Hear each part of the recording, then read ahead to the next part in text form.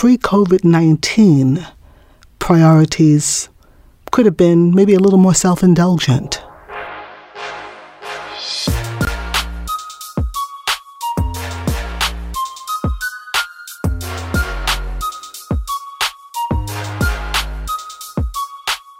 Welcome to episode 20 of the Lori Talks podcast. I am your host, Lori, and you know what? For the last 8 months, my life has just been in a state of high alert, high emergency, and I never really thought I'd be called on to support my family the way I have been, at times on my knees.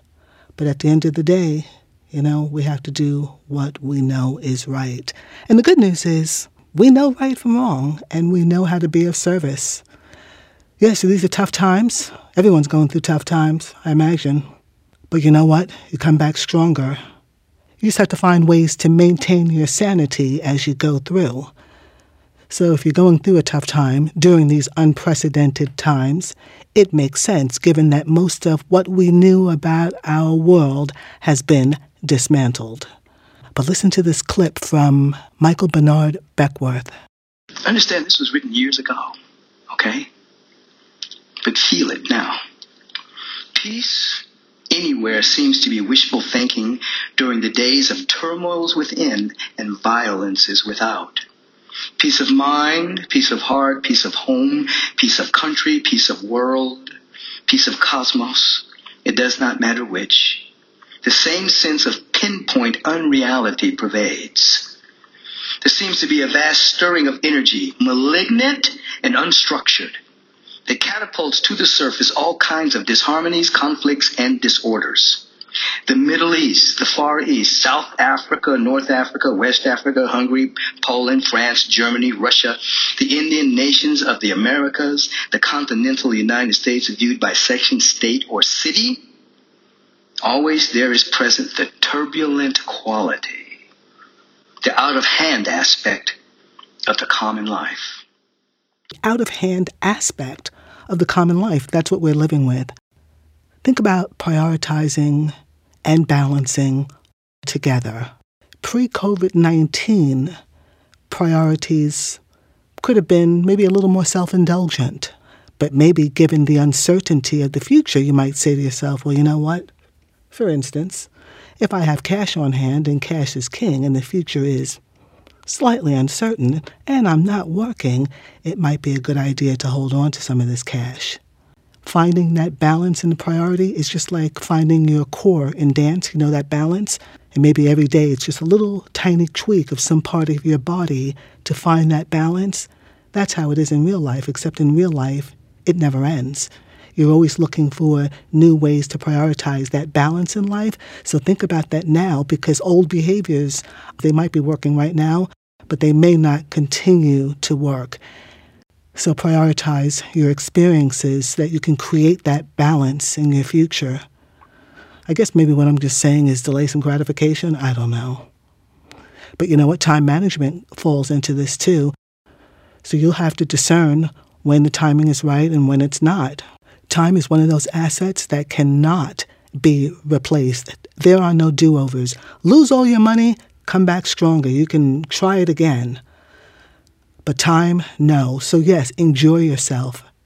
Live life, but pay attention to how you're spending your version of what you will one day call the good old days. Think on that little acorn. That is some serious business. That little acorn becoming that mighty oak, that's analogous to you.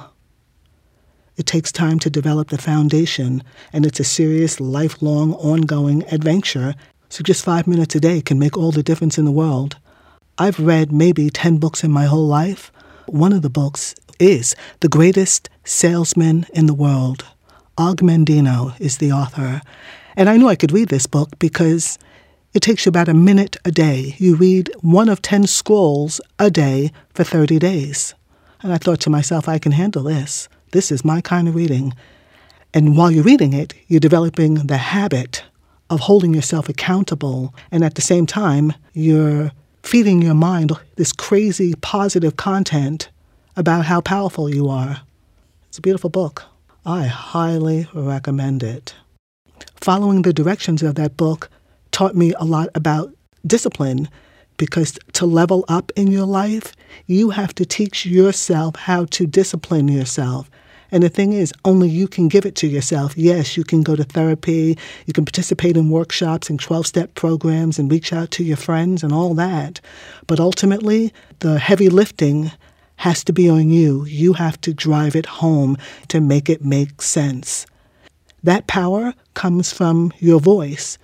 To use your voice, you have to find your courage. And now's the perfect time to teach yourself where to look, to develop your courage, and then to discipline yourself to use your courage to move forward in any area of your life.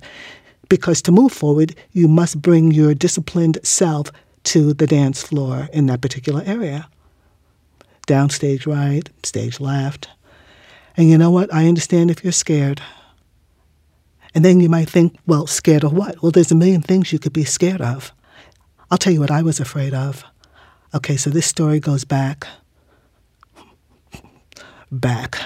And Mother came to visit me. And I was living with a woman. And Mother was there for a few days. And when she was about to leave, she says, so how long has this been going on? And I don't know what I said. And then she said, how much longer are you going to be here? As if to suggest I'd been running around. And I don't know what I said. And then she said, why are you here? And Lori Talks made the mistake of answering honestly. You know, I have 8 brothers and sisters, and they have all told me, Lori, think before you speak. Well, I didn't think. I just answered honestly. But it was too late. The words came out, and my mother proceeded to lay me out so flat. She attacked my character, my self-worth, my pride. She traveled to, I raised you better than this, to you need to have your own so that you can stand up on your own 2 feet.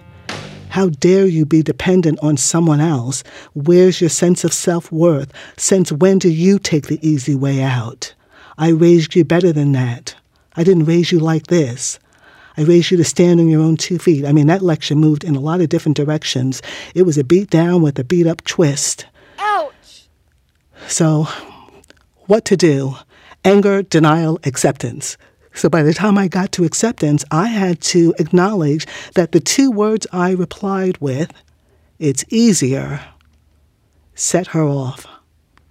That the 2 words I spoke, it's easier, signaled to me that I had no faith in myself, that I didn't believe I could live on my own, that I was scared of responsibility, uncertainty, risk, grown-up life, and that was my cop-out. It's easier, but it wasn't easy.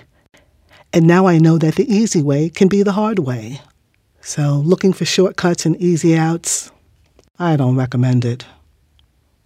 And one of the things I had to do was to continually ask myself, am I believing my own hype? We're very quick to get ourselves off the hook. So we'll get distracted, we'll get defensive, we've got excuses, we don't feel good about ourselves. Year after year, it's always something.